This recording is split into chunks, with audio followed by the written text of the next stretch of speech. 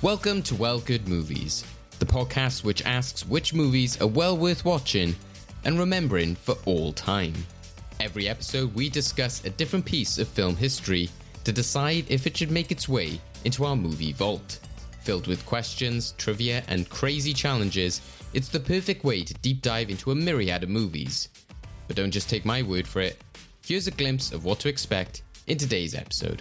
But I think for the integrity of this podcast, I think more Vanessa Hudgens movies and exploring, because and really it's a reward for old Nessa for being just the best part of that movie we just watched. Like, she was honestly on holiday the whole time and I loved it, and I really want to see what else she's done with her life. Like, is she that just detached and joyful in all of her movies? All right, Mr. DeMille, I'm ready for my close-up. Are you not entertained?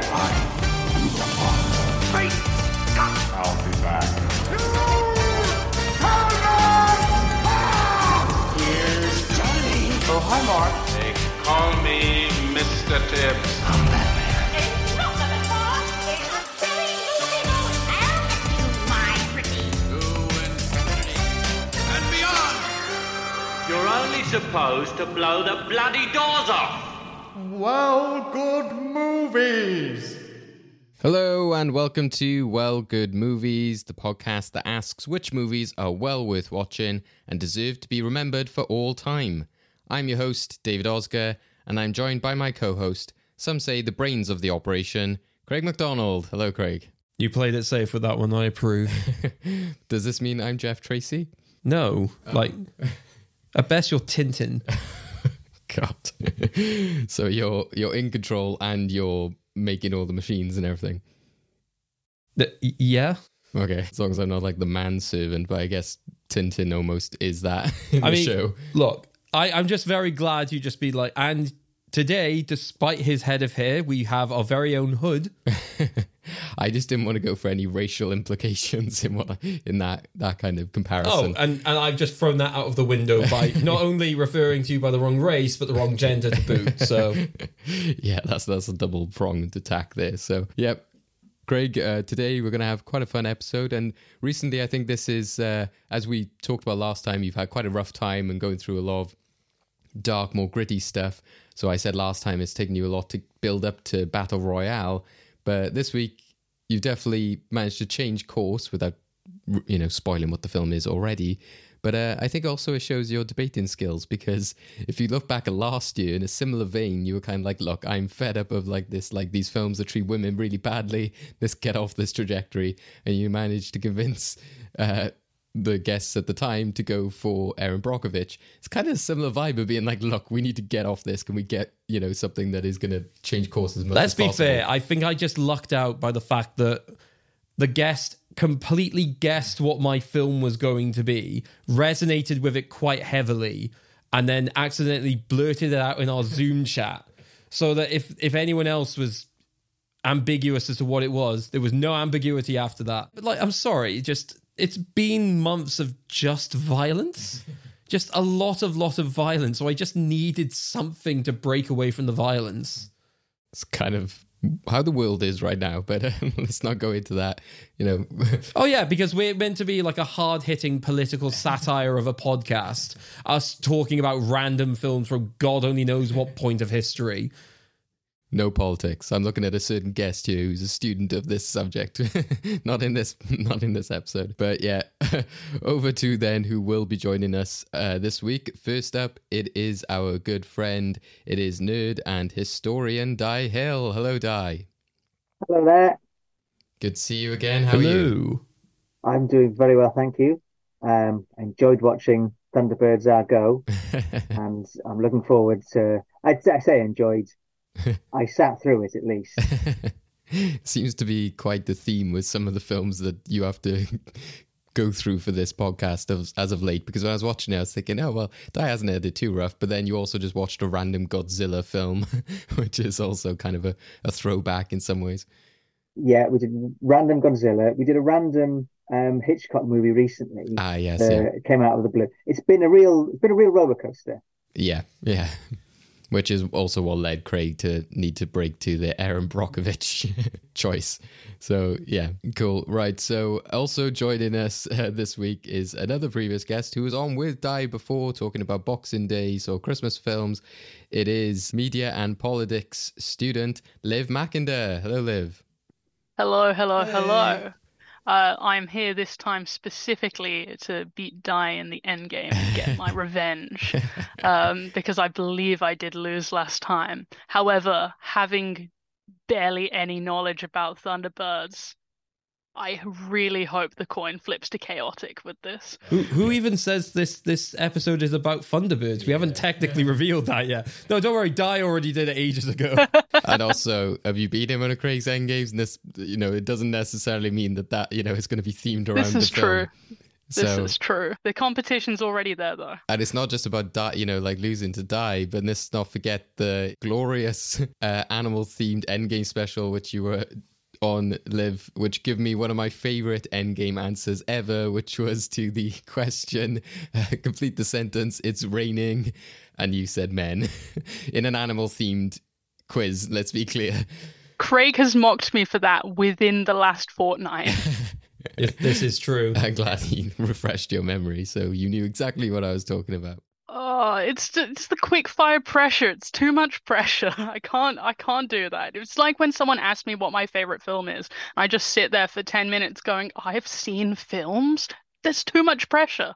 Very true. So yeah, you guys have definitely been through the chaos of good movies many times before. So I think you're well set for today's episode, which yes, will definitely be going down some bizarre routes. So, in the last episode, after we discussed Battle Royale, David faced Eamon in our endgame called Death Count. And I think you lost pretty badly, didn't you, David? Yeah, it's kind of a theme, isn't it? I think the score was something like 8-1. So in the end, the decision of what film to discuss for this week's episode came down to Eamon. As already alluded to, he liked the suggestion of my film wanting to get away from killing people but actually rescuing them, and also the theme of children running around on an island, as we indeed go into the world of Thunderbirds. In the year 2010, billionaire and former astronaut Jeff Tracy took his 5 sons to an uncharted tropical island, where they built the secret headquarters of International Rescue, an organization dedicated to helping those in need whenever disaster strikes. They have come to be known by the name they gave their incredible machines, Thunderbirds. Al in my office, now. You're so busted. In a family of heroes. Wish that was me. Saving lives is a dangerous business. Alan Tracy was always being left out. Don't you have homework to do or something? Until... Fire. Mayday! Mayday! Dad! He was the last one left. Who will rescue the rescuers? I can do this, you know I can. This is a kid. He's a Tracy. Yep, so today we'll be talking all about Thunderbirds from 2004 and asking the question of whether it deserves the honour of a place in our movie vault, our vault that encapsulates memorable movies for all time. So for those who don't know, this film is from 2004. It is directed by Jonathan Frakes. The writers include, and this is credited, but probably as will come up later, not very linked to the actual film itself, but Jerry Anderson is credited for the original series, as well as Sylvia Anderson. You got Peter Hewitt on story, William Osborne on story and screenplay, with Michael McCullers as the screenplay credited writer. And then looking at the rest of the crew, you've also got the editor for this film, which is Martin Walsh. On his IMDb, he's holding an Oscar, I assume not for this film. And you've also got the composers, which, crazy to say, is Hans Zimmer and also Ramin Djawadi, who is known for Game of Thrones fame and I guess probably was a collaborator here with Zimmer, as he often collaborates with other composers. So the cast for this film as well, you got quite, a sort of half and half of well-known names and sort of newbies. So playing Alan Tracy, You've got Brady Corbett. Then you've got Soren Fulton as Fermat.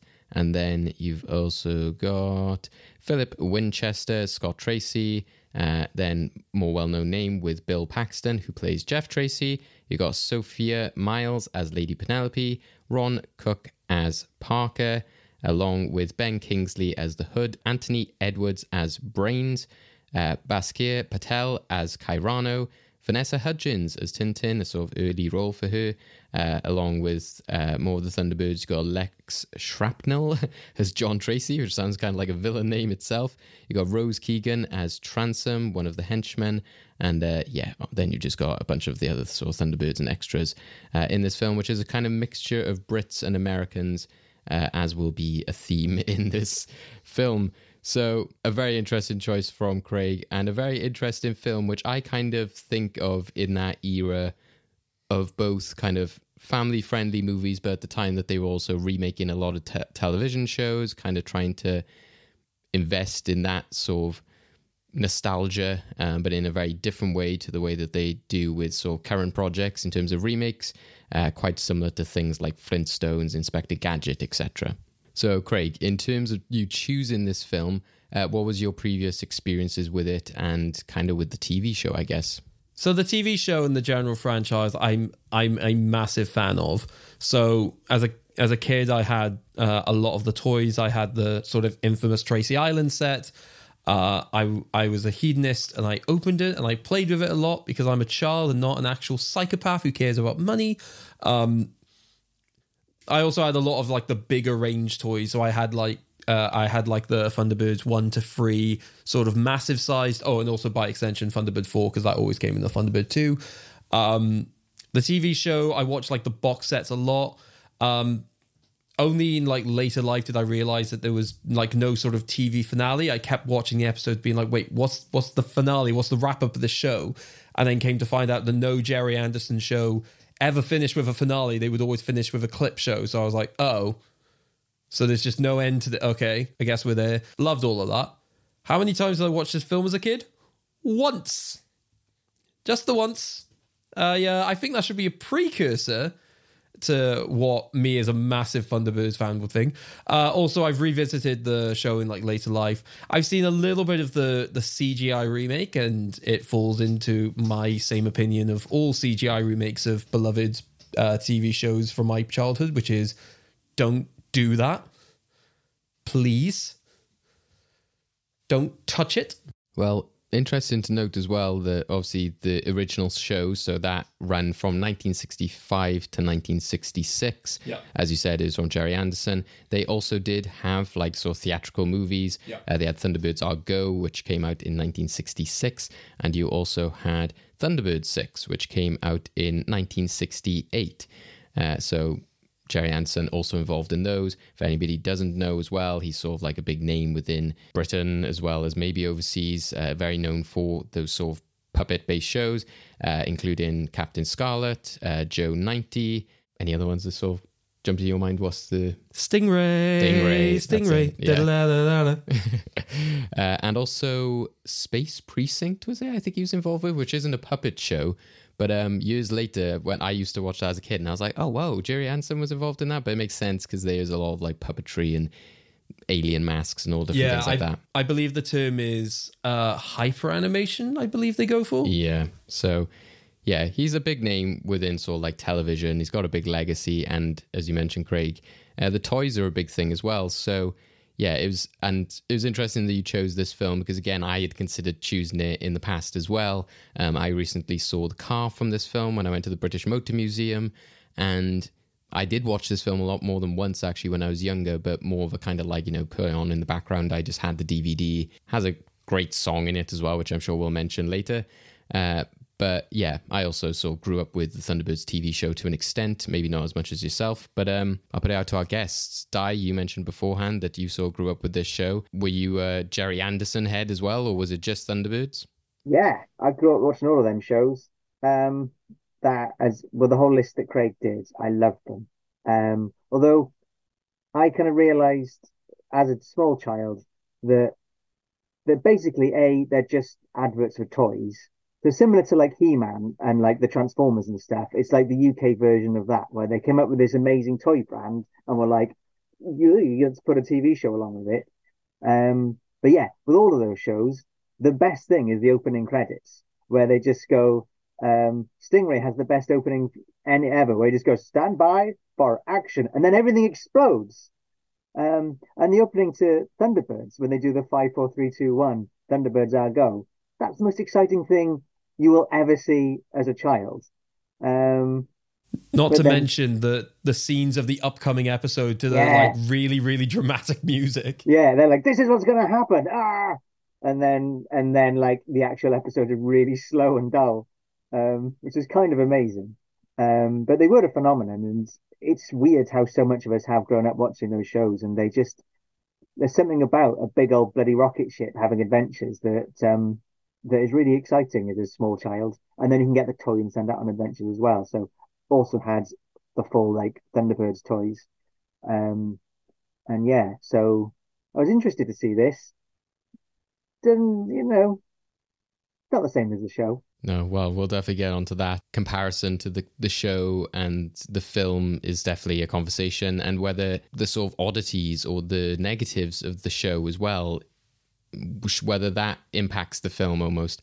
I guess in a way it reminds me of some of the conversations we've had, Di, about Star Trek. Like when we watched that sort of original film, like there's that whole like spin around the original ship, and you get to look at it, and there's this big long thing in which you just see the model. And it's kind of a similar thing with Thunderbirds, and people are just like, I just love seeing the trees come down and the ship slowly come out, and the ship coming out of the pool and all that kind of stuff, which I think is a big part of the appeal. And you can see it in influence in pop culture. Like even adverts and stuff have like used the Thunderbirds, and I think there was an advert for something a few years ago in which Thunderbird 1 came out of the swimming pool and it was all remade, etc. They have sort of had a big influence. Yeah, and it's quite unique as well. But is that just really the kind of fetishization of these big rockets? Every episode they have the same opening sequence where they kind of go through a series of bloody tubes and whistles in order to get in it, and then it takes half the episode of just them launching. But it's brilliant, and as a kid, you love it. Because it's building up the excitement and the adventure and your imagination, even if the actual adventures are just puppets kind of waggling about. But yeah, they're very, unique. I mean, it reminds me of an anecdote of when I was watching, I think I was watching an episode of Thunderbirds with my father and grandfather. There was like an explosion on a boat, and I just go, okay, those guys are dead. Wait, how do you know? I was like, well, they've just put the puppets down. They're no longer moving. And they were just like, Jesus, Craig. When you look at, other forms of storytelling like animation, etc., you can tell maybe like, oh, maybe they've done it this way because of that, or whether it, again, is kids' films or low budget. But puppetry is something really specific, especially this type, because it's not like the Muppets or Dark Crystal or anything, which people underneath it. It's the fact that it's the whole strings above them and stuff like that. And so, like you said, often you have that kind of like awkward them like laid down with the plastic hands. And then the thing I always loved was the real hands, like flipping the switches and buttoning up shirts and stuff like that. It just was hilarious. That was sort of a formative moment as a child when you suddenly see like, there's a real hand there. How have you done this?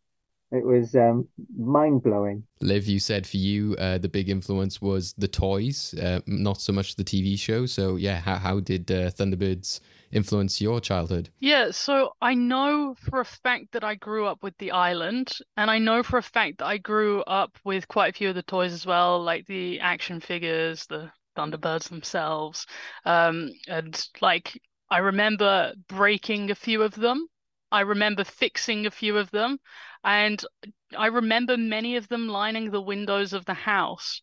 However, I only remember remembering the show. I don't remember watching it. I know the generation above me in my family all watched it, and I'm pretty sure my siblings did, but I don't remember actually seeing it on screen. I just remember remembering seeing it, which is insane. Like, I've sat here thinking about it before this episode, thinking, can I actually remember an episode? And I genuinely cannot, even though I know I've watched it. And it's just really weird to think about. But then at the same time, maybe the reason I remember watching it is because of how influential it's been on culture generally. Like, I very visibly remember the advert you referred to, and maybe because of that, I remember having watched this, if that makes sense. But yeah, it's an interesting one because there's a lot of shows I've seen that I probably would have forgotten that I've seen, but I haven't forgotten that I've seen Thunderbirds, which is strange. It's just kept in the cultural memory, I suppose. Yeah. Well, that's what I think is interesting about it, and what Liv was sort of talking about a bit there as well, is that its legacy, as well as being like in popular culture, like recently, it's also, it had this big impact on like children during the sort of 90s and early noughties, because the toys, I think like it was one of the biggest Christmas gifts of said year, whether it was 96, 97, something like that. The Tracy Island, why they decided to release it then, I don't know, because it's like a 60s show, but I think obviously they, you know, periodically have sort of like released, you know, more merchandise and stuff for it, so I think that would make sense. But I just remember it being on like BBC Two in like the evenings when you'd get like things like Fresh Prince of Bel-Air and The Simpsons and stuff, and that was one of those shows. And I remember my friend watching it because him and his dad were all into like kind of models and like were very techie kind of people, so it kind of spoke to that sensibility of them, I guess. And then I remember it going from there to like Boomerang, which was like a Cartoon Network channel which had like all old school cartoons, and even there I was kind of like, this still seems weird to have on like a cartoon channel because it's so different to everything else on here, which is like Tom and Jerry and Looney Tunes, etc. One minute you're watching Daffy Duck like crazy voices and spinning around, the next minute, like you said, you're watching like a burning building and like a child like, you know, needs rescuing, and like they're slowly like lifting something to rescue him, and they're slowly switching all the gears and pressing all the buttons. But I think it was that element of like everybody wanted Thunderbirds because the toy was so popular, so different channels were trying to get their hands on it. And then I remember it being actually on Disney Channel as well, and I even vividly remember that there was some kind of like launch day in which the show and maybe the films or something first went on Disney Channel, and like this morning was presented by Brains, and they had like a sort of mock-up of the old set and like a Brains puppet, and he was like saying like in between the episodes he was like, oh, I hope you enjoyed that, blah blah blah blah blah. So all of that is like really cemented in my brain. It's just such a kind of like visceral show and an experience, and yeah, it just carried on going, I suppose. Like you've mentioned, Craig, about like CGI remakes with the new one, but even Jerry Anderson was involved, I think, in the CG remake of Captain Scarlet. Yeah, and that's why I didn't hate that one that much. And I think I've seen that the new one, so is that Thunderbirds Go is the new one? Yeah, they Thunderbirds. have used some models there, I think, in terms of like some of the sets or maybe some of the ships. But yeah, ultimately you look at that show and go, oh, it's a CGI show. I mean, the problem is just, and even with this film, I think that they sort of ruin the designs of the vehicles. Way too complicated.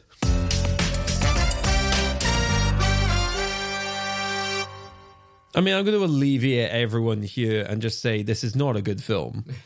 This is just not a good film. So my biggest issue with this is that, and I realize this is going to be odd that this is the thing that I don't like this film for, as opposed to all of the other legitimate reasons to not like this film. It's just not lore accurate, and it really irritates me. Just because it's the sort of film that like, oh yeah, we're going to pay homage to Thunderbirds by making Alan Tracy, of all people, the main character, and sidelining all of his brothers to the point of, I can't tell them apart. They make those brothers so unrecognizable from each other. I'm just like, which one's Scott? Because Scott is the one that everyone liked. Virgil was the one that I got on with. Why can I not tell them apart? One of them has inexplicably white hair. Yeah, that's John, and he's up in the space station. Yeah, they were like, you've gone grey, get off this planet. It just loses a lot of the sort of recognizability of it for me, which just means it's not that appealing to me. The fact that the main trio is Alan Tracy, Tintin, who's basically just like Alan's love interest in the show, but like really no personality. Granted, they try and do something with her here, but it's just no point. And a character who doesn't exist in the original. He's just Brains' his son. It's just like, wait, Brains got down? Like, when? Where? What? I mean, on the one hand, you keep talking about the recognizability of like Thunderbirds generally, but there is one element of this that they make really prominent in terms of recognizability. I bet if you watch this in 500 years, you'd be able to cite that it came out in the early noughties. It is incredibly recognizable as a generic noughties film. Oh yeah, definitely is that. But just some odd choices. I mean, like the henchmen, just one of them really hitting on brains in really uncomfortable ways, and they had to pick an act. I don't know if it's like the actress genuinely has teeth like that, or if they made the conscious effort to give her teeth like that. I don't know, but just they had to make someone look as so stereotypically female-y nerdy as possible. And it's like, why, guys? And then obviously those choices sort of leak out into the plot. I mean, what kind of international... the fact that they call themselves the Thunderbirds and not International Rescue is also a major pet peeve, because in the intro it means they contradict themselves. They're an organization called International Rescue. They call themselves the Thunderbirds. No, they don't. They call themselves International Rescue. They call the things they fly the Thunderbirds. Why would they call themselves that? But then, when you're rescuing launching a rescue mission into space, why would you take the only 5 functional members of your institution all off planet?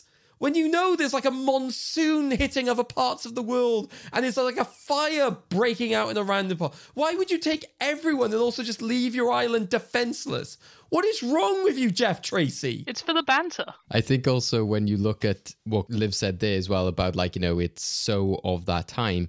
And again, I suppose of that time, less so than now, they were even more like, right, this is like a kind of industry product, get it out there, generic writer, director, etc., which was on the project.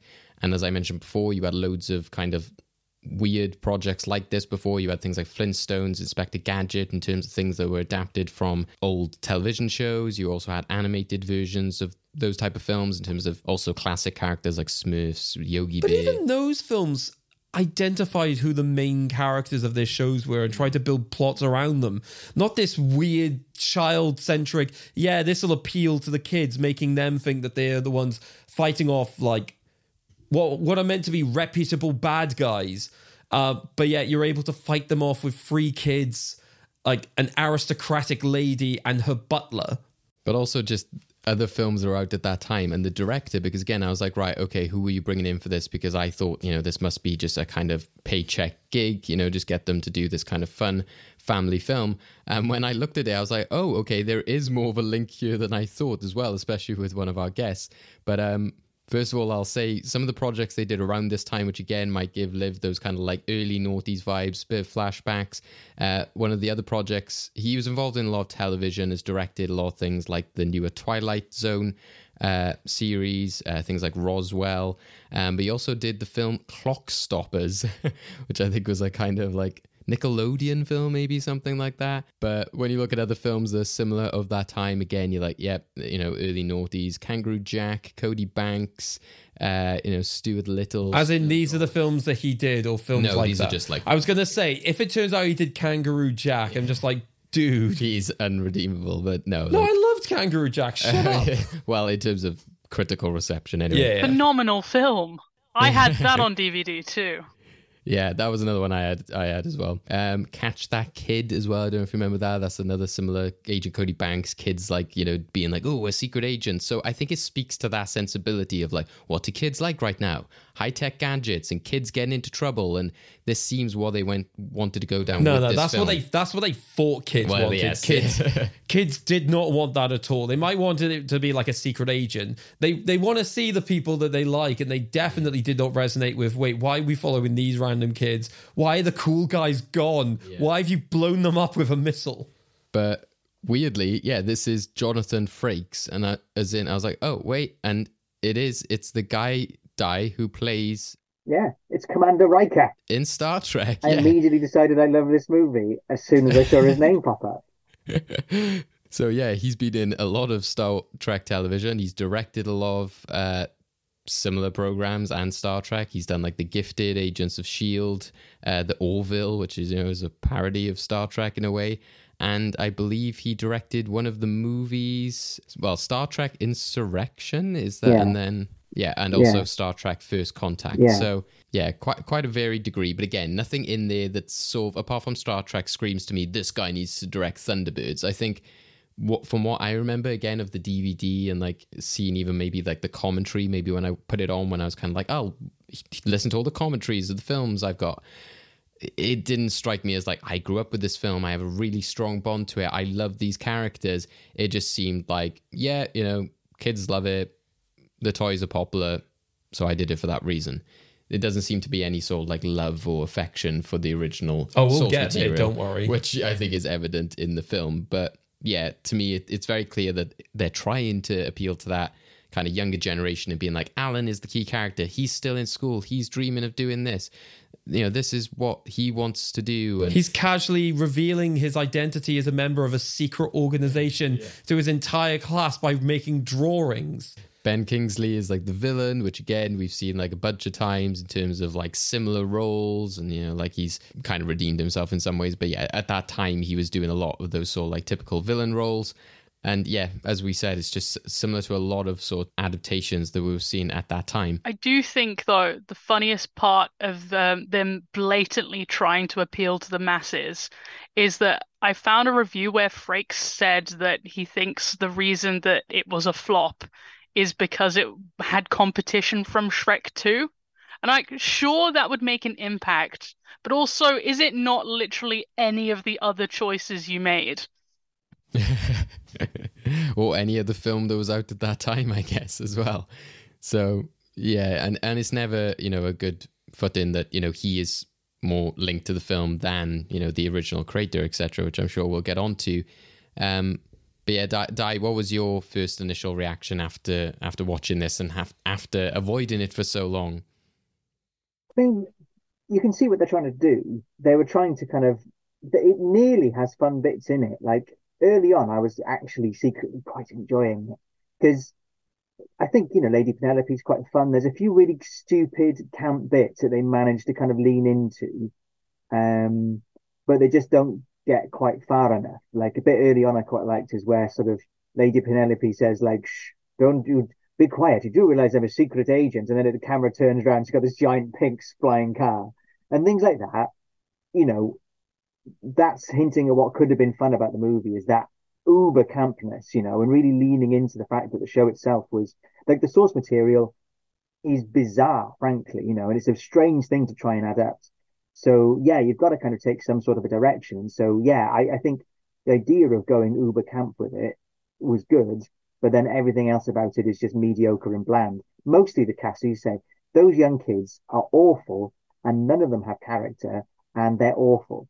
The plot doesn't really exist.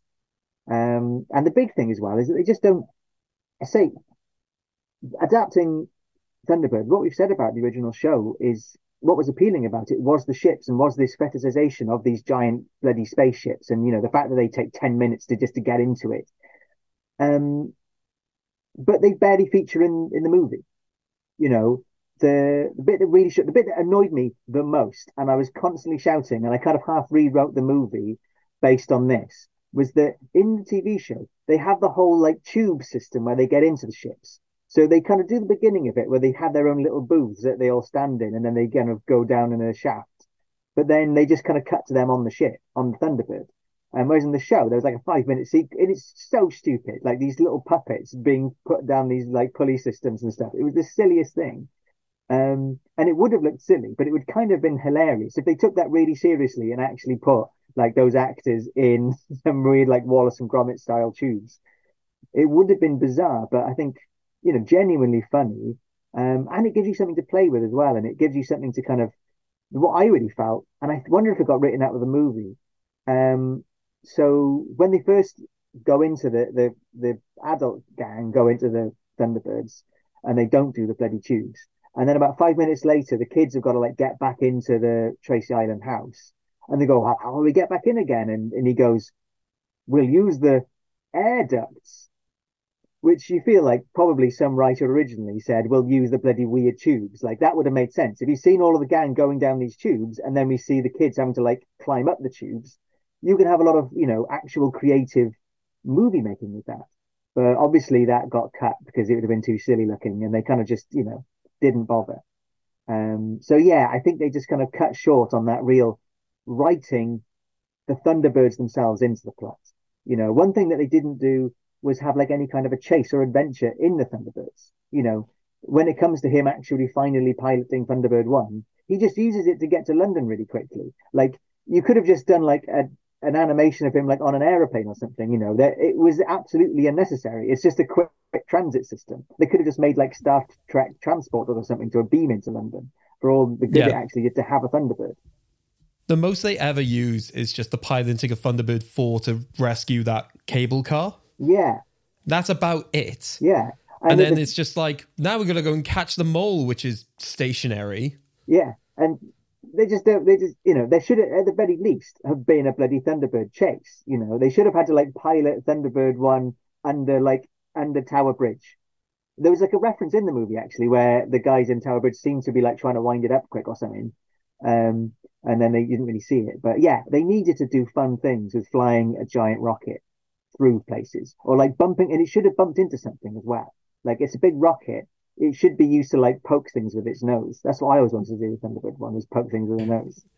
That's the tricky. I can understand the tricky position they're in, and like you guys have said, is that it goes very zany and very cartoony, which I think a lot of projects did at that time. And I think even if it was made now, there would be an element of kind of more seriousness taken towards it. And I think when I saw the Barbie trailer the other day, for example, I was kind of like, oh, this is really refreshing, which again, not sure if you could say it's made for kids considering some of the jokes. And I don't think the creative team have said it's necessarily a kids movie, because they're kind of playing on that nostalgia of Barbie from the people who grew up with Barbie in the 90s, etc.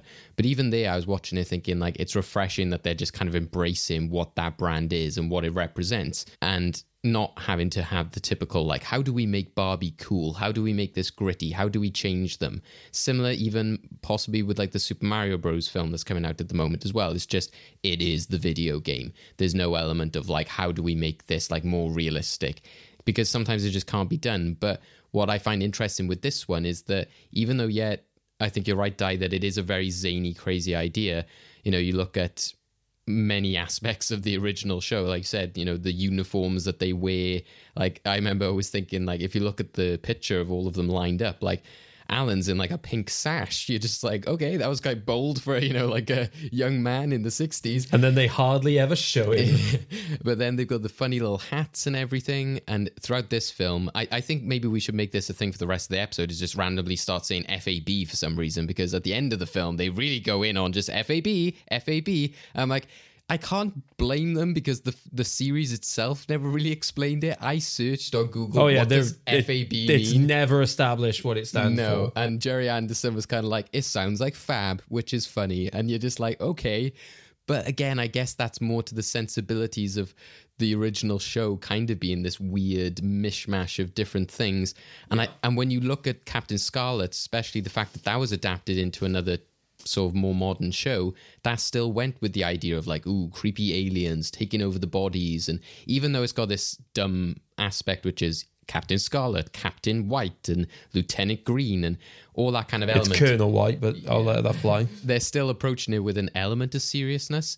To me, you know, Thunderbirds, even though it had those campy, silly moments, like you said, Di, also it was kind of like a thriller espionage type story at times. Like when they are doing the rescues, even though sometimes they could be very boring, most of the time it was all very like, you know, cloak and dagger, waiting for things to happen. The Hood takes somebody out. Lady Penelope, like I was searching Lady Penelope clips after this, and I was just like, she was a badass, to be fair. Like there's a clip I saw of the original show in which people are chasing her with guns, literally trying to gun her car down, and she's like, you've given me no other option, in which she like launches the machine guns from her car and then kills them. So I was just like, this went much further than what the film was willing to do, in which she's like doing backflips and kung fu and all that kind of stuff.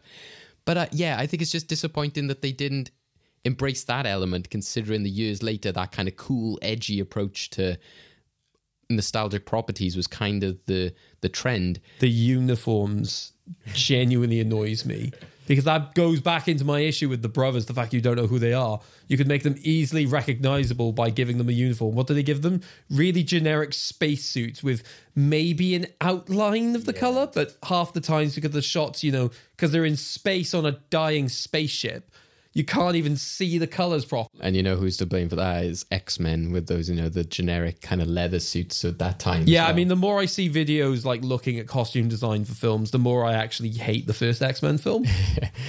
But I think that you can tell that they weren't as interested in this story, and yeah, like the uniforms thing is a big indicator as to what they kind of like wanted to go for. And the fact that the brothers, I don't think you even ever get a scene which introduces, like, because I was like, which one is Virgil? Which one is Scott? They never really even have a scene that says, this is Scott, this is Virgil. I'm well aware. They I've just told you have this. scenes in which they're like, Gordon, come and help this. And I'm like, which one's Gordon? So that is really like shoddy, I think, in the way that they approach the script and the story. I'll admit that I've got more nostalgia for this, so I'm willing to let a lot of things slide. I can watch it kind of like a lot of films of that era in which you're like, even at the time, I knew it wasn't a good adaptation, but it's from my childhood, so I kind of have good memories for it.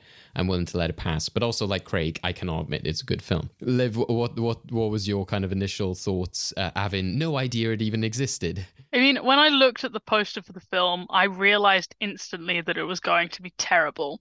So I decided then and there that I would come in and I would make up a way to like give it credit for being this amazing Marxist critique of society and give you some like pseudo film criticism of it. But 10 minutes in, I gave up on that and I just made a list of problematic tropes and really bad quotes. So people have tried to do this before, in which Craig is offered really bad films or associates of Craig, and then they've tried to go in with the like, I'm going to pretend that I liked it, or I'm going to take it seriously, which has had varying success. To be fair, this is a man who's become incredibly wealthy, and he's decided how is he going to spend his wealth. He's going to use it to save people in really impractical ways and in really like one-off interventionist ways. Doesn't try to do anything to like, establish any of the underlying reasons why, say, I don't know, oil platforms catching on fire because, they have to mine for oil because renewable energy isn't a thing, or anything like that. No, it's just like, I'm going to fix it as it comes up. Yeah. Which is vanity. Like, it is just vanity. Do you think, though, because again, the failings of the TV show maybe led to some of the failings of the film. No, I disagree. No, but what I'm about to say is that the TV show never made that apparent or never made you think of it. So the fact that there isn't a backstory as to why they really started the operation, there isn't like an explanation as to where the mother is, but the TV show never sort of made it about that. Yeah, it's never meant to be about that. I mean, what also doesn't help is the fact that part of this isn't in VHS Corner, I'll bring it up now. One of the things they wanted for this film was, maybe this could be like the origin of the team. Except it's not, because half of them are already fully functioning. It's an origin for how Alan becomes a bloody member. And who gives a damn? He's relegated to space work, which is like the most infrequent work that they have. How many times do they have like an issue in space that only they can solve? I think like 3 times maybe. Thing is, and half the time it's literally just, I'm going to use the spaceship to essentially do a rotation of the guy who's in the space station reporting on all the bad things. Yeah, it's a taxi service. Yeah. But, we it's need taxi intergalactic drivers. Uber. They just felt that confident, though, it was a meteor strike, though. That's why they were like, we've always, had this rocket ready in case a meteor hits Thunderbird 5. And I just loved I would love to see the actual realization of like, wait, we got like bombed? Like, just like, oh, we never thought of that. Like, somebody attacked us. I will give it to the filmmakers and the villain that they just outright, let's just bomb it. Yeah.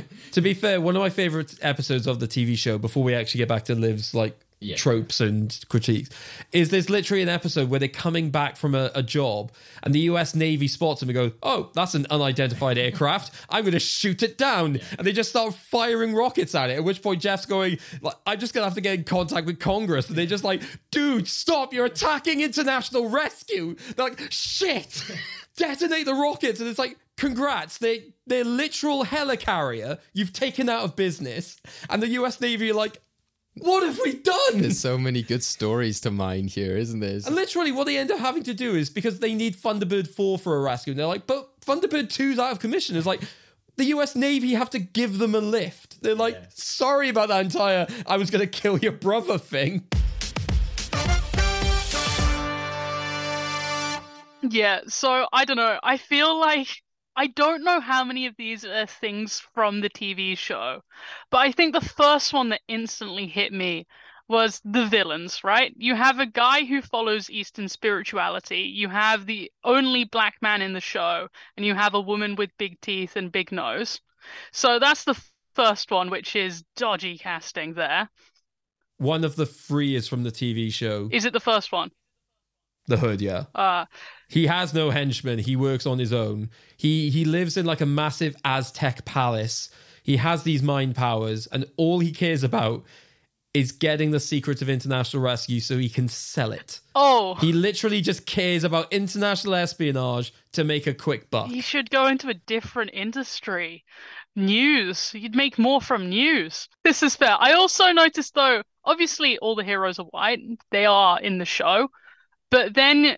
And they're one family, to be fair, Liv. Yeah, the one family, for the first half of the film, I thought they were servants, because the only thing they did was, like, there was one guy gardening and the woman doing domestic chores. So for the first half of the film, I just thought they'd cast minorities as servants, which wasn't dodgy. They basically did, yeah. That's all they had. Because even Parker says, like, oh, that's his loyal manservant. I was like, makes it what? Is this an worse. actual title? His loyal manservant? And the one thing, I'd say the one thing, but the thing that does irk me about that entire part of the film is, one, is that Tintin's mum, because we never get any lines from her. So I think it's one, like, really disrespectful, because again, some people will be like, oh, well, it was the early noughties. There was plenty of films that were at least trying to give some form of female representation. To have no female role models, at least, either, like, yes, there's the ghost of the mum, but again, we don't even get a picture, I don't think. Maybe Ghost of the mum. Yeah, like, Disney trope of being like, her like influence hangs over them, but again, they don't really focus on it that much. It's ironic because the actual TV show has a great female role model that's just been replaced by this woman who has no lines. Yeah, like the grandmother's in the original, and she's a great character. But even Brains, then, as you said, has got a son, which suggests that he had a wife or someone that he got together with. But then they don't even use that as an opportunity to give another female character. They were like, it's the same mum. Oh. They had an affair, yeah. Right. That's why she's out that's of the why picture. the Tracy's left her on the mountain, because he found out about the affair and was like, well, I don't bloody rescue you then. That would have been an interesting plot twist. But I think that sort of ethnicity representation factor is problematic, definitely, and is a not good trope that they did around that time, especially because, one, like I said, the role that they play within the household, and they could have changed that up, they could have evolved it, but then not to even give them that many lines. Also to have him just be like, oh, he's his brother, and he's like, oh, I didn't know he was alive, sorry, and then just no drama, no like ramifications from it. And then to have Ben Kingsley, which has been brought up several times, who like he has like I think Indian heritage, but often plays these characters in which like he's not of that ethnicity. Here especially, I think you can see like the sort of fake tan that's almost on him. They put the sort of like black lines around his eyes, etc. And I'm like, this, again, if you can get away with maybe playing Gandhi to an extent, which some people have a lot of problems with, but here again, if it's meant to be then more of a sort of Chinese sort of character, it's like, which Asian stereotype are you playing? I do have another question based on stereotypes, actually. In the original, do the nerds all have stutters? Well, there's only TV one. show. There's only one nerd, but yes, he does. Okay, good. But because... it's not to the same extent. It's not to the extent of like he's going to go go away or whatever that line was. Yeah, because I got very much a vibe from this movie that they're doing the if you have a stutter, you are physically weak and a weak person stereotype, which was really dodgy again to watch, especially with zero context of like, is this something that's coming from the 60s or is it something that they're just putting in now? In some ways, like I said, a lot of this is by their own making and their own creation, because again, they've done this whole thing with Alan, which also sets up a bad lesson, I think. I don't like that the film actually does this kind of lesson of like, this kid really wants to do this and he's looking out and dreaming of the stars, and you're like, yeah, that's a fair hero's journey. But the problem here is his dad does have quite a reasonable expectation of like, school is important and you should learn to like become a Thunderbird and take on responsibility. And he kind of learns that, but by the end, he just gets what he wants ultimately. And he's kind of a dick along the way. And yes, while he apologizes to his friend, ultimately he is still proven right that, like, yeah, I was right. I should have been on the team. And you're like, what? You just dropped out of school? It's just like, I don't know. It's that problem that comes with then placing all the high schoolers and the cool, like, you know, teenager, which then, like I said, has a negative effect on the friend, which then means that, oh, he's only good for the tech. The girl can only be like interested if she's like magical. And yeah, obviously the commentary they have with him sort of lusting over her isn't great either. But yeah, that. Oh no, it's everyone telling him that he should be lusting over her, and then eventually like, all right, I'm going to start lusting over this girl then. And that's what's unfortunate. As she blooms, blossoms. Oh yeah, what the hell? And even Penelope, who you would think again is quite a sort of the only sort of better representation in the film, which starts off in some ways well, like Di said, there's some fun moments with her, but then it's also really disappointing that she's like immediately like, Jeff, I'll tell you what that is. That's love that they've got right there. Yeah, and that's just like stupid. So like, why does it have to be the female character that's like, yeah, I'm encouraging them to get together, and then at the end it's like she turns up and like at the safe and she's like, I've had this like dramatic costume change, and you're like, okay, I'm not buying this now, because a second ago you were in this kind of like more situation appropriate costume in which it wasn't like a dress or anything, but she's turned up to the bank with like a little bun and like a gun, and then she just immediately becomes the damsel in distress and just easily gets taken out. And I was like, well, you just lost all the agency of what was meant to be this cool kick-ass character who like got them out of the ice fridge and everything like that by just immediately getting beaten by the villains. You forget the most important part of her getting beaten. Which is? The quote. My little finger will pull this big trigger. Oh, God, yeah. The trigger isn't particularly big. I didn't understand it. They were trying to sexualize it, and I don't understand how. Yeah, it just doesn't make sense what the writer was even thinking they were doing with that line. I also don't understand, if she's known to have a gun, why she hasn't busted it out like much earlier at this point. She's up against like all these henchmen who are physically like trained to fight or whatever. And it's only at this point she's like, you know what? I'm going to bust out my piece. Yeah, and the fact that she uses so many Britishisms throughout it, which again, not always makes sense. That the fact she's like, that was not cricket and etc. And yeah, but to be fair, the original kind of does that a lot. Yeah, she is very like, the fact she's like, we'll arrange tea, etc. I mean, I will say, insofar as like a heritage perspective, I feel like Lady Penelope and Parker are actually done quite well. Yeah. I suppose it's probably more the sexualization, which like brings up, like, I don't know how I feel about like their relationship. I was glad that he so restrained. He never had that kind of like ogling at her sort of aspect. Like in the bath, he was kind of like awkward about it. I never felt that he was like, oh, like, but again, it was the film that was doing that. She was like, oh, I'm here with these bubbles and I'm going to use my toe to switch the channel. And I mean, that actually has an interesting ramification. Again, not in VHS corner, but that bubble bath was apparently very cheap. Much like most of the film. It actually gave that actress rashes afterwards, to the point that she wrote in her contracts from every film she did since, no bubble bath scenes. Oh, wow. Liv, what else have you got on your list? Oh, one you'll like.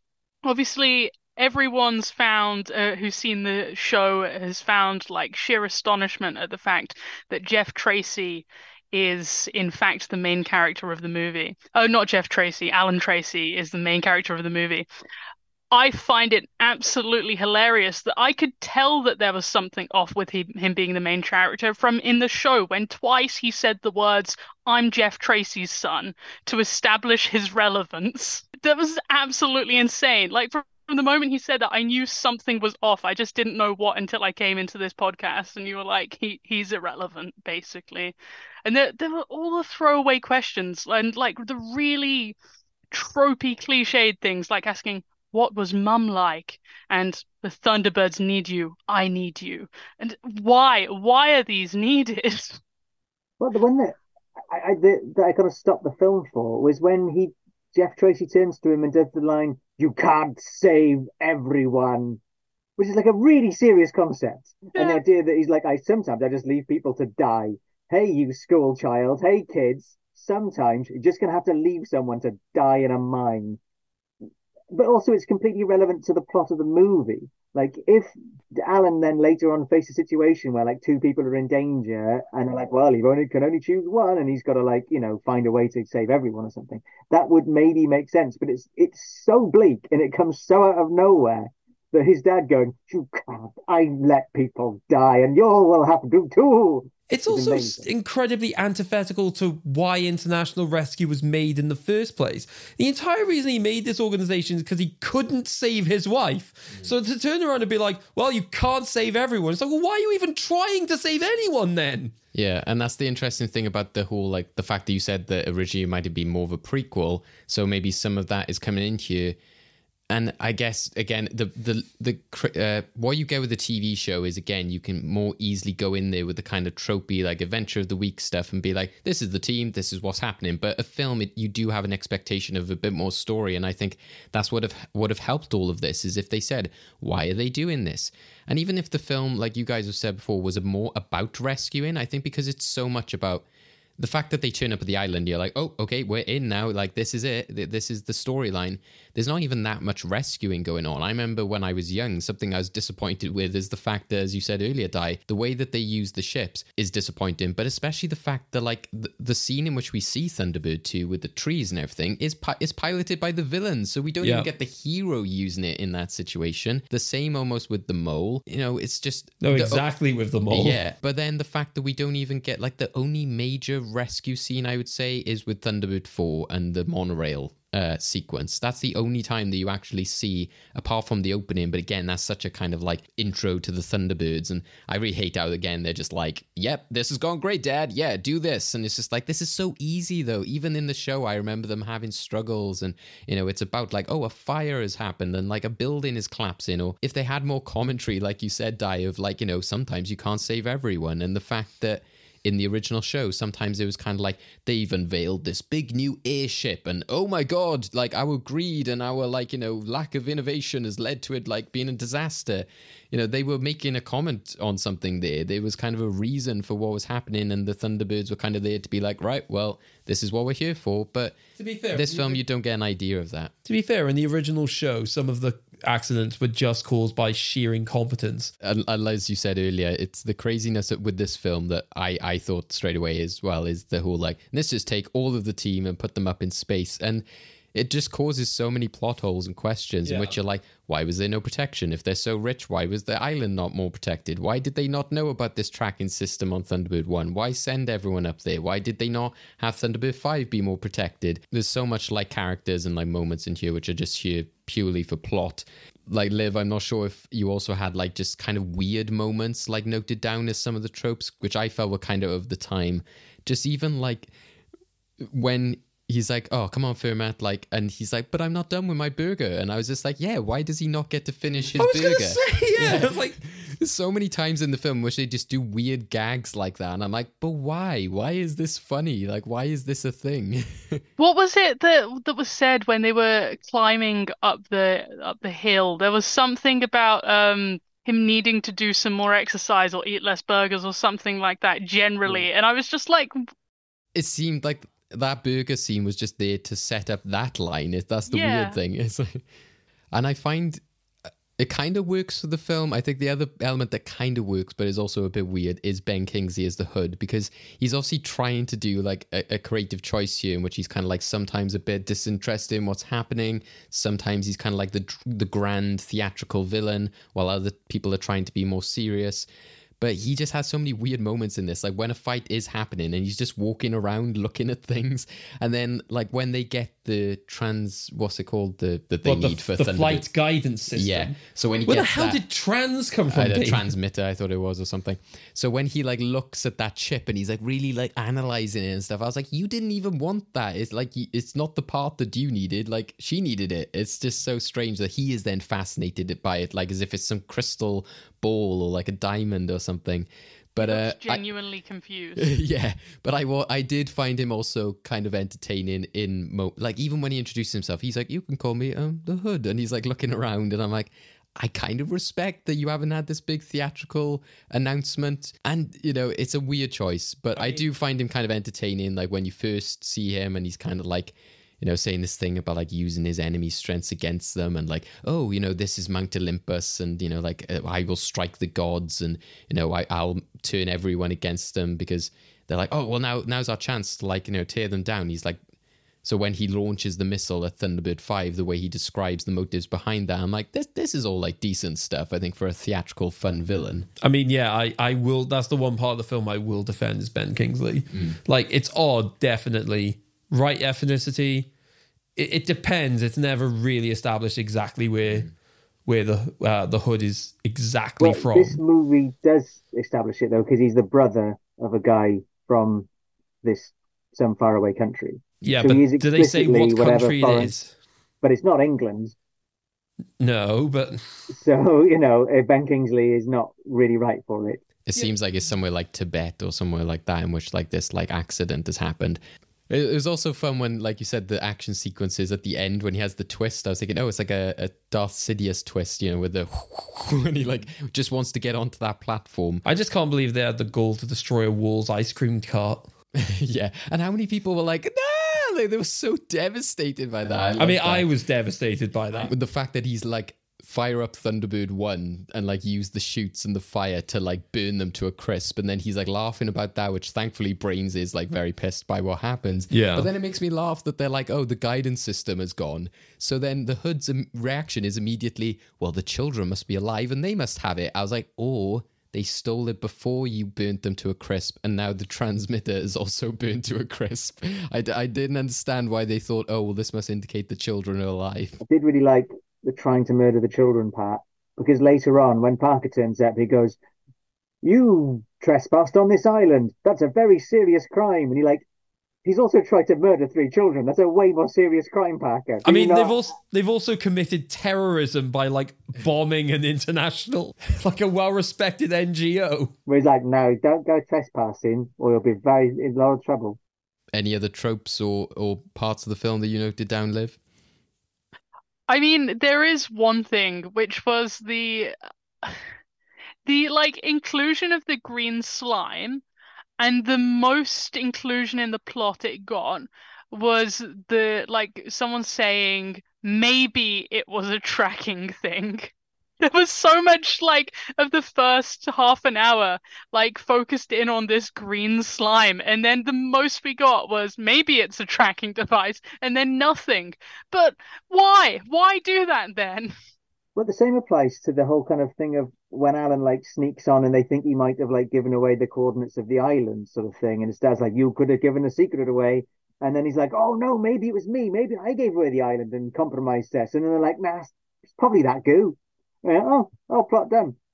I didn't do anything bad. I'm not a bad, but I have no such things to solve. I'm just fine. I didn't do anything wrong. It was goo, and then they forget it.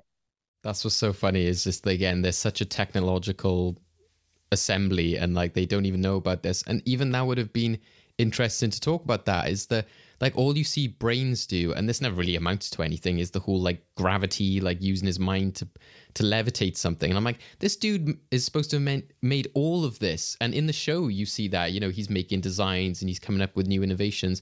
This Brains just seems to be like, oh, he's trying to sort of like create the Force with technology. And it's like, but you don't get a sense of like he made all of that stuff. And yet Tintin can do it without any help. And you would think he would be more hard on himself if he allowed the goo to get onto the island, or like would want to like know more about it. It's what I like about, I remember the Thunderbirds 6 film quite a lot, because I think I had that like recorded from television. And it's like the nice thing that Brains is just like, you know what? With all this advanced technology, maybe we just need a little plane, and even that might have been a better element to go with if they weren't interested in the ships, as we've already talked about. But one thing I did note, and this goes hand in hand with one of my criticisms, which Craig alluded to earlier, which is one, the kind of disinterest with the ships, but also the way they're presented. They very much are trailer shots. They're just so quick all the time. And some look very impressive. They look cool for the time. I think the visual effects are, somewhat decent. But they're just so, like quick and sudden, and don't have the gravitas of the original launches, like we said. But also what made me laugh with Thunderbird 5 especially was the fact that this ship is spinning out of control, there's stuff everywhere. And then we cut to the guys and they're just like, we need to hold on. Hopefully Alan's got us. I really wanted there to be a moment, which would be like in Robot Chicken with Yoda in the ship, in which they're just like, oh, because the amount that ship was flipping around everywhere, they should have been like throwing up everywhere in that space station. I mean, they should have been impaled by shrapnel, to be fair.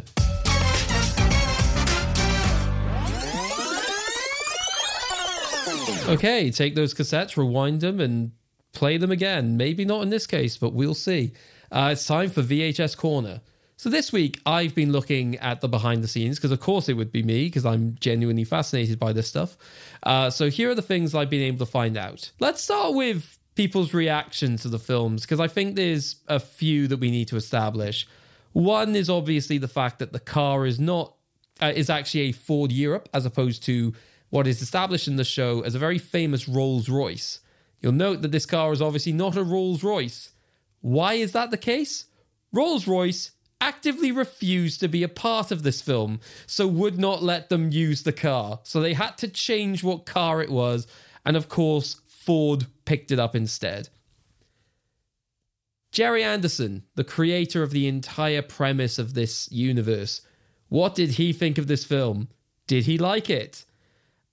Absolutely not. He described this film as the biggest load of crap I've seen in my entire life, and even claimed that there was a film that was released around the same time as this film, which was closer to his actual vision of what Thunderbirds should be, and that was Team America World Police, and he doesn't even approve of that film, and it's a majority. So the fact that he saw Team America and like all the things that they did and was just like, I like that you use puppets, but I hate everything else, was like, this was a better Thunderbirds film than your adaptation, is saying a lot. Obviously, it didn't do very well financially. Here are some of the headlines that were described about the film doing badly. Thunderbirds are no-go in the Daily Telegraph. Another paper using FAB, in this case, stands for flop and burn. However, it's important to note that Sylvia Anderson, the second half of the creation duo, actually loved the film. So congrats, you have one fan. One fan.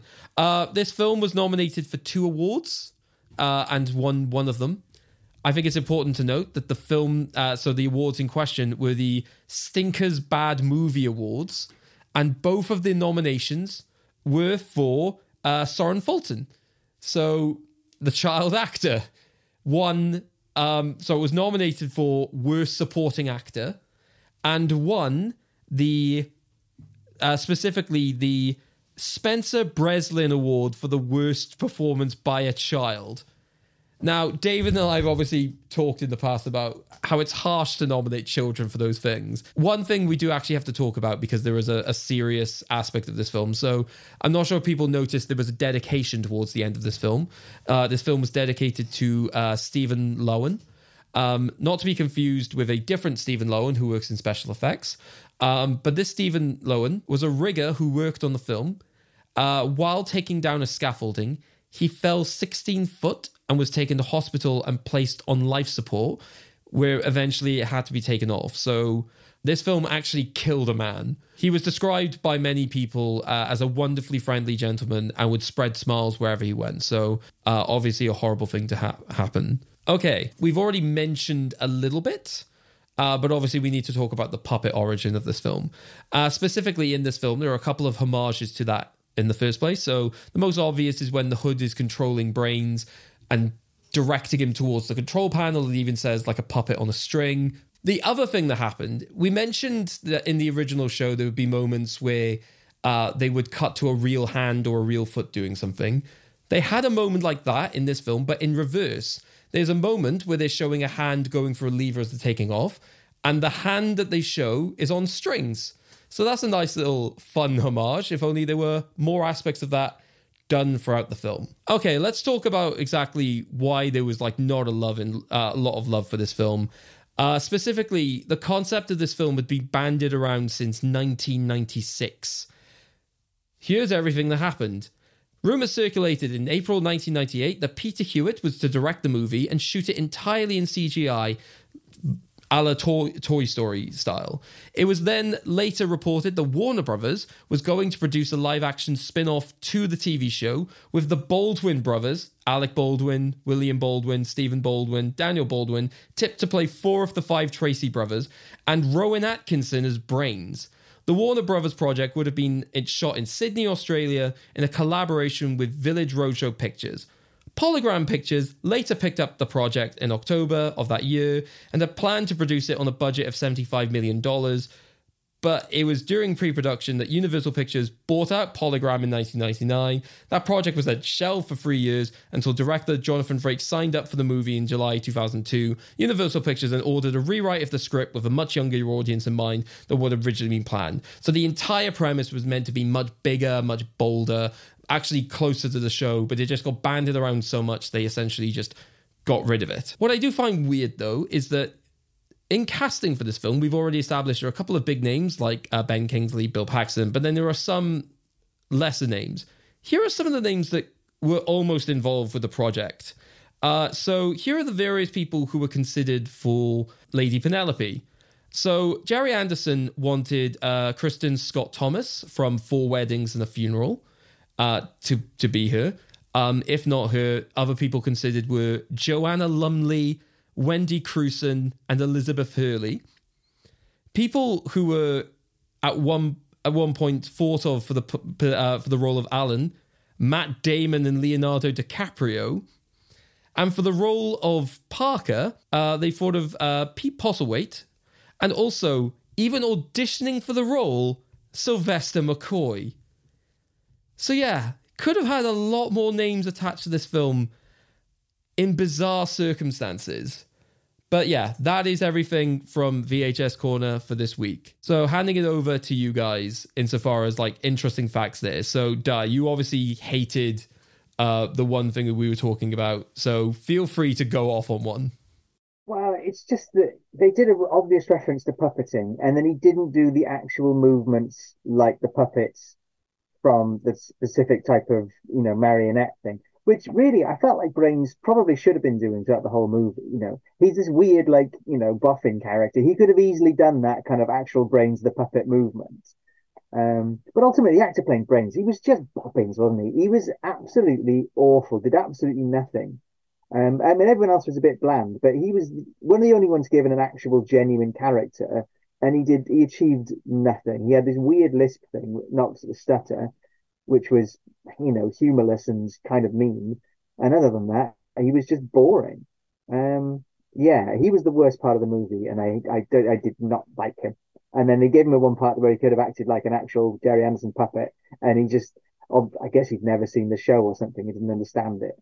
To the credit of the young actor, I think he's more like Brains than that actor. And I think, like you said, Di, apart from the fact that maybe he's got blue glasses, I think you would just look at him and go, oh yeah, he's just the nerd scientific character. I think of all the characters, that's the one you kind of want to immediately recognize, especially by giving him fully framed glasses would help.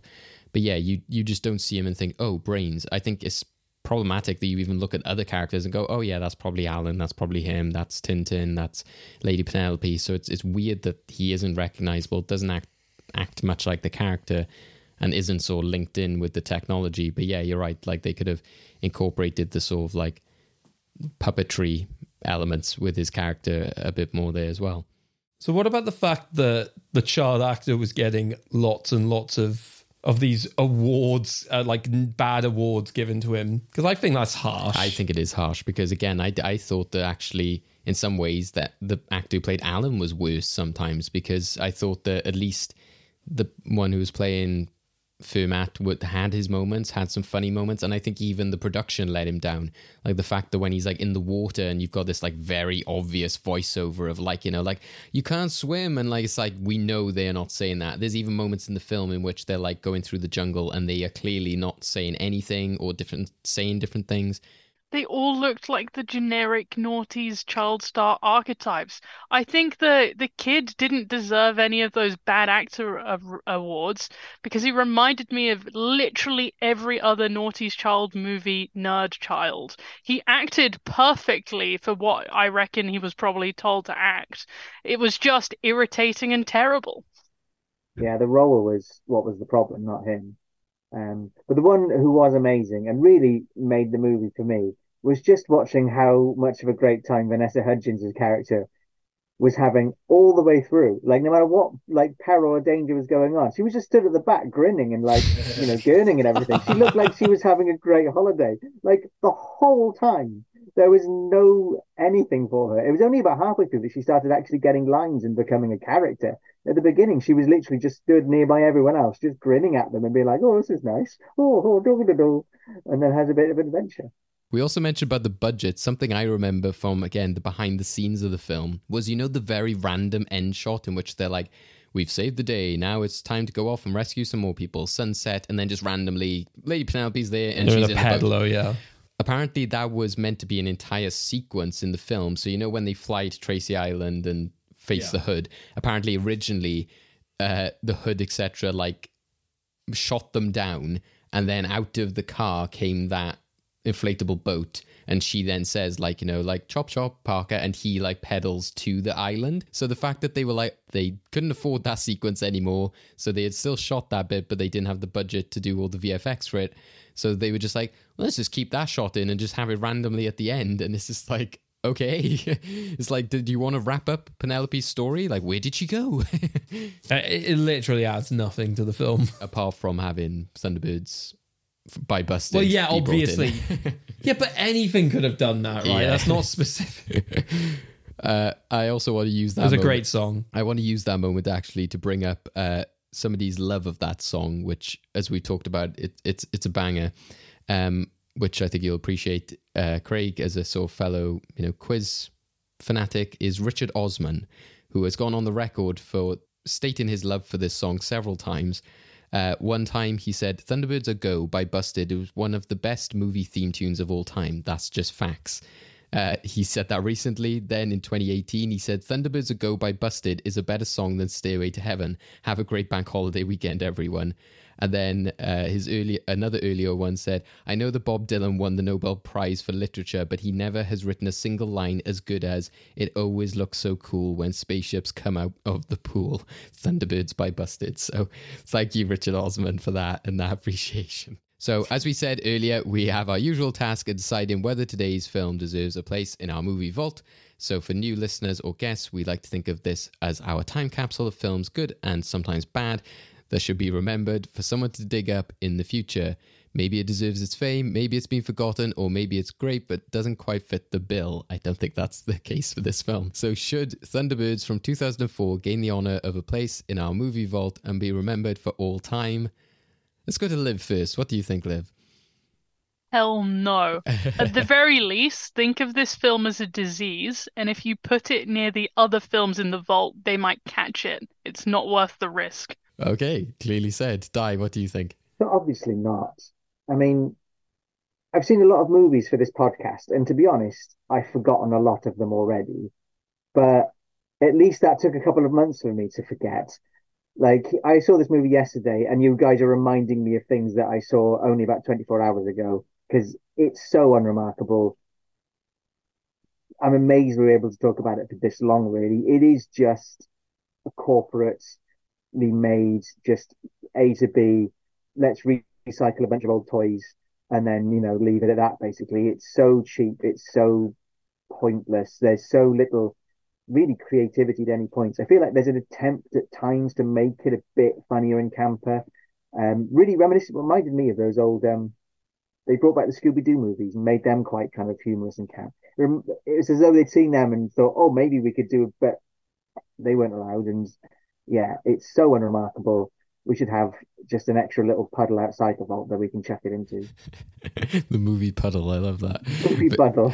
But yeah, I think the Scooby-Doo films are quite a good comparison, actually, as Liv was saying earlier, again, that time period and how to maybe do that well and with nostalgia and affection, which some people have for those movies, but then also still being somewhat very different to the original source material. Craig, you recommended, well, I say you recommended, I won't say that. You suggested this film. What is your thoughts? Yes. I'm just joking. No. Like, no. I brought it here because I wanted something which was just a bit of fun. Like, was it that? Yes. Was it incredibly flawed? Yes. Is there much value in this? No. Yeah, let's just move on with our lives. Yeah, I think for me, the only thing, I'd say the legacy is the song, like I said, from Busted, but okay, and it's right at the end. If we ever want to go back and have like an entire like playlist, Spotify list of the movie vault, then we can chat. But as you said, Die, it's a very corporate film, not memorable at all. And hopefully we get a sort of better tribute to the Thunderbirds in the future. But yeah, not Into the Movie Vault this week. Rightfully so, I think. Into the puddle it goes, as Di said. So yeah, not Into the Movie Vault for Thunderbirds. Do you disagree at home? Is there a similar film you'd like to see us discuss? One from that era? Do let us know. But now we go to our final section, which is the end game. We're in the end game now. It's so annoying. 5, 4, 3, 2, 1. Endgame times are go. So despite that introduction, this game has nothing to do with Thunderbirds.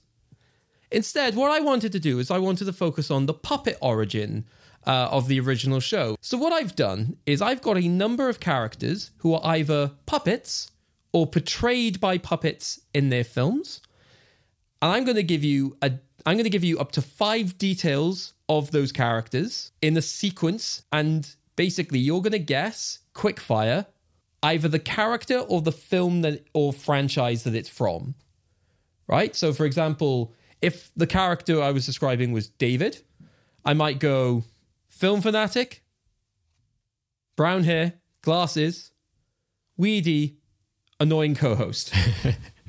And depending on what clue you got the right answer would determine how many points that you get. Right? So for each individual question, you can get either 5 to 1 point. Basically, you'll be buzzing in. So what I want you to do in order to buzz in is essentially... Actually, you both have like 1-syllable variations of your names, so that's good. So basically, Di, if you think you have the answer, your buzzer will be... Liv. I mean, if you want to swap names, it could be fun, but it's so long as you're not threatened by Liv just screaming Di at any point. It's German for the. It's Welsh for 2. Okay. So, Di, your buzzer is... Liv. And Liv, your buzzer is... Die! So, as always, all of us will have brought in a film suggestion for the next episode that we want to basically present. So the winner of the endgame will get a choice of any of the 4 films presented. So it doesn't have to be your own. It can be one of the ones presented in front of you. So to start off, David, tell us a little bit about your film. So my film also goes with the same sort of Lincoln theme that you had, Craig, in terms of like people being stuck on an island and needing rescuing and needing help. So this is a film from 1998. It's from a studio and a sort of overarching company that we haven't talked about, surprisingly, in a long time. It's kind of overlooked within the kind of pantheon of films that this studio has done. It's an animated film, and I think has become quite timely and relevant recently, in which I saw a tweet in which I very much agreed with, in which it said, I'm surprised the kids who grew up on this film haven't sort of grown up to be more rebellious, considering the lessons that this film taught them in terms of standing up for yourself. So that is my film choice, which I'm putting forward today. Di, tell us a little bit about yours. I went for a film that I think is kind of the perfect version of the film that we've just seen. I went for I was thinking about, this is about rocket ships. So I thought rockets, and then I thought, no, I can't do Star Trek. So I veered away from that into something else. But basically, camp done perfectly. One of the greatest soundtracks any movie has ever had. And that's it, basically. Okay, fantastic. Liv, tell us a little bit about your film. Well, I figured, so this 2004 Thunderbirds movie based on the Thunderbirds TV show, so let's extend that further and go for one of the sequels of the 2004 Thunderbirds movie. You're looking at me all confused, but let me reveal to you the Vanessa Hudgens extended universe. Okay. Where all Vanessa Hudgens characters exist within the same universe, and this is a well-known accepted fact for lovers of rom-coms, and she always plays some magical adjacent characters, as in the Thunderbirds 2004 movie. So what I'm suggesting is a film much later along in the Vanessa Hudgens extended universe from 2019. And just to wrap up then, my film, interestingly, my film has either been mentioned or will be mentioned before the end of this podcast. Yeah, I'm not going to give you many more details than that. That is the link. There has already been a reference to this film or even the title of this film already mentioned. So, if you want to find that out, you'll have to win. Are we ready for round 1 of 5, 4, 3, 2, 1? Not even vaguely. Okay. Already. 5, Small, 4, green, 3.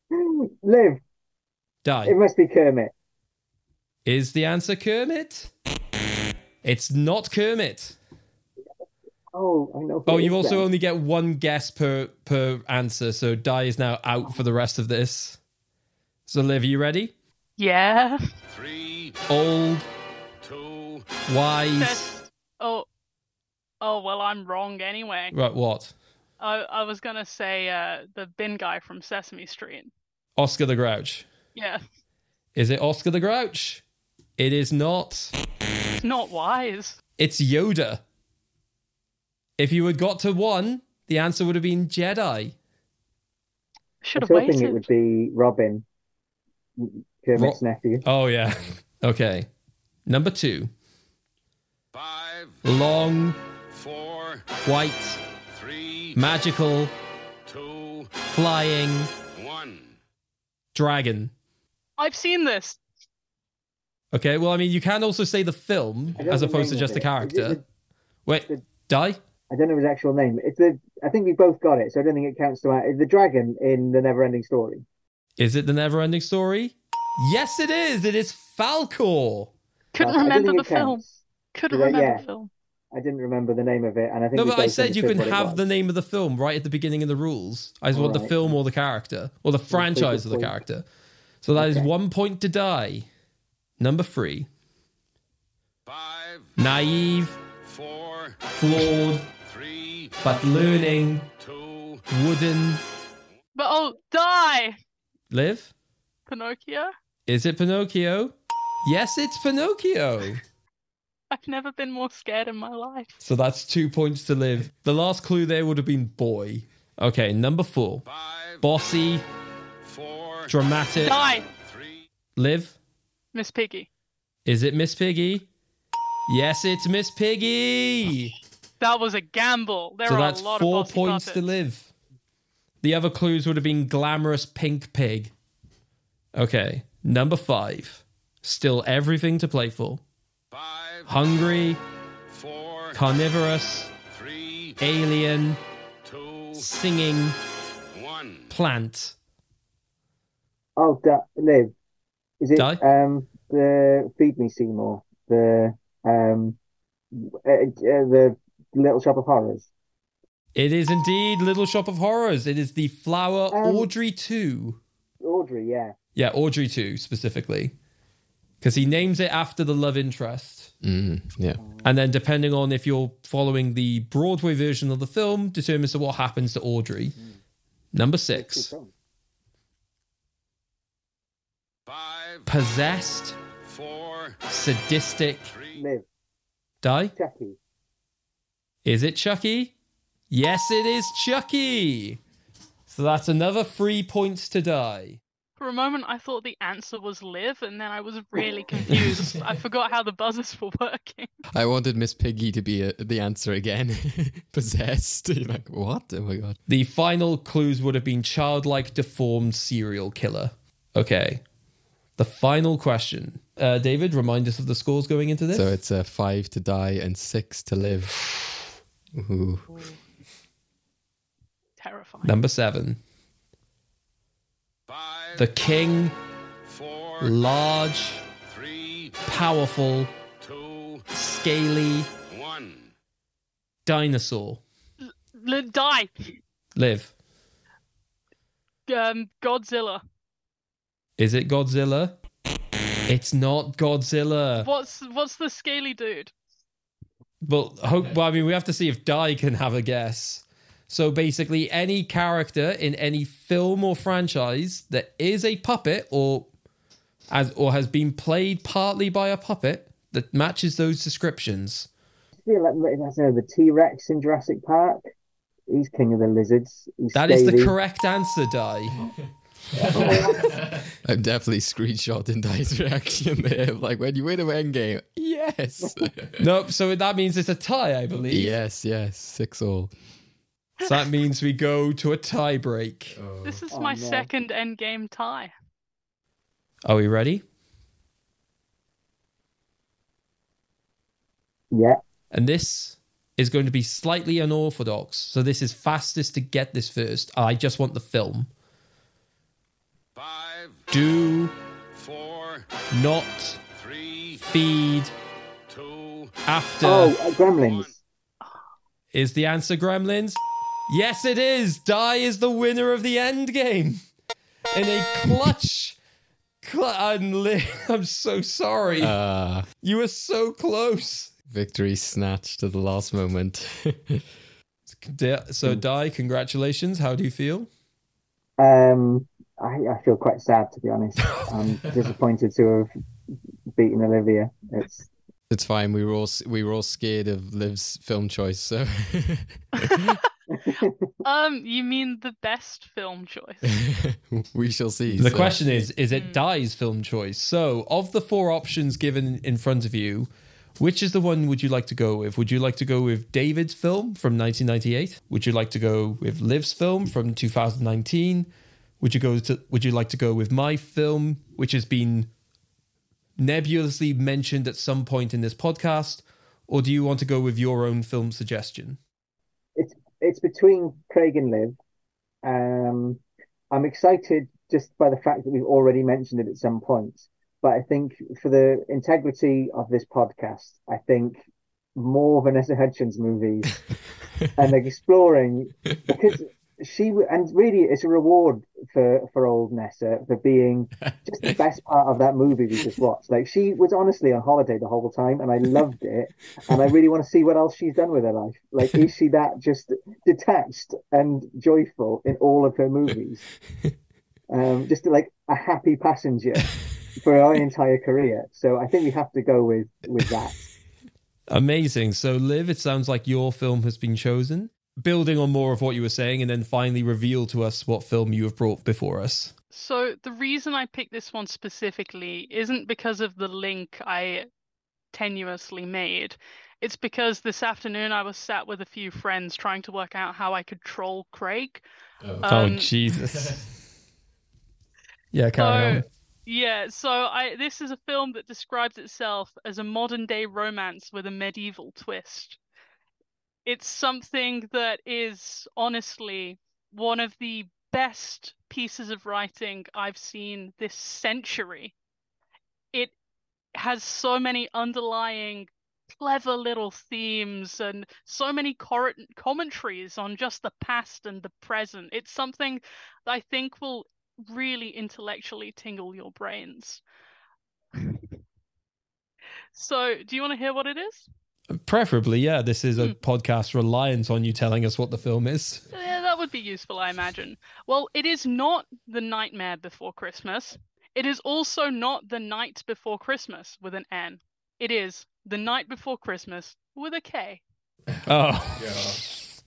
Wait, so is this a Christmas film? Oh, my life. Why? How do you troll Craig?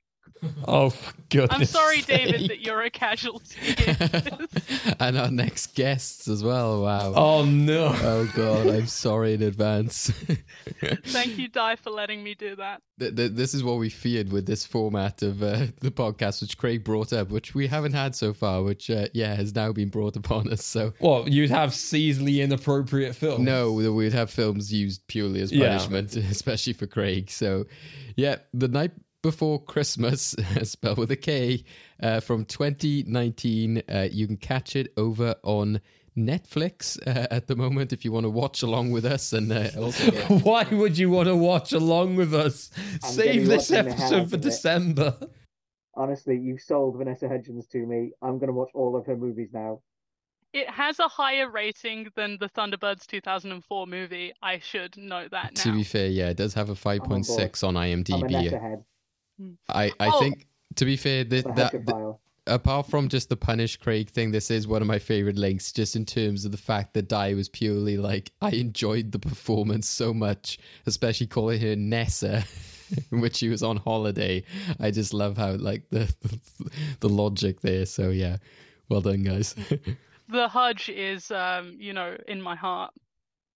Right. Okay. Well, thank you guys. Well done to Di for your endgame win there, and well done to Liv for getting your film chosen with such an intriguing premise. We've had lots of fun, weirdly talking about this awful Thunderbirds remake, but we've had a lot of great times talking about some of the weird choices and just the sort of bad choices made throughout it. So we'll let you guys get away now, but thank you for joining us. Is there anywhere people can catch you, Liv? I know you're on Letterboxd. Where can people catch you, follow you on there? Yeah, you can find me on Letterboxd. I'm at Cravania, Kravania. Awesome. Go check out Liv there. You can cut that pause. Di, anything you got coming up that you want to shout out? Any projects, anything happening in Cardiff, Wales? No, I don't have very much social media either. You can find me in the Museum of Cardiff normally. We nearly got closed down by the council, so, come and visit it, because it's now defiantly open still. So come and visit the Museum of Cardiff. Yeah. Bring Di your Vanessa Hudgens DVDs so he can start to collect them. Your You joke, but the princess swap. Mwah. Really? We'll be just talking about this off air. Craig, anything lastly from yourself? I feel like I need to say these words before everything that I love just disappears, but FAB. Definitely a good point to end, considering how many times they randomly say it in the film we've discussed today. So, yep, thank you everyone for listening. We'll see you next time for Night Before Christmas. Thank you once again to Liv and Di, and yeah, we'll catch you in the next one. FAB. FAB. FAB. Thunderbirds are gone. Dear God, what have we unleashed? To keep up with the latest episodes of Well Good Movies, you can listen to us on all your usual podcast outlets, including Apple, Google, Spotify, YouTube, and more. Don't forget to follow us, subscribe, and rate us where you can to keep our podcast growing. You can follow us on Twitter, Facebook, and Instagram at Well Good Movies to keep up with the latest news and highlights from all our episodes, as well as tell us what movies you want to be discussed in the future. And if all of that isn't enough, you can also find us at our website, freshtakehub.com/wellgoodmovies, where you can catch all our episodes along with videos and articles deep diving into the worlds of film and television. So what are you waiting for? Go check out the film we'll be discussing in next time's episode.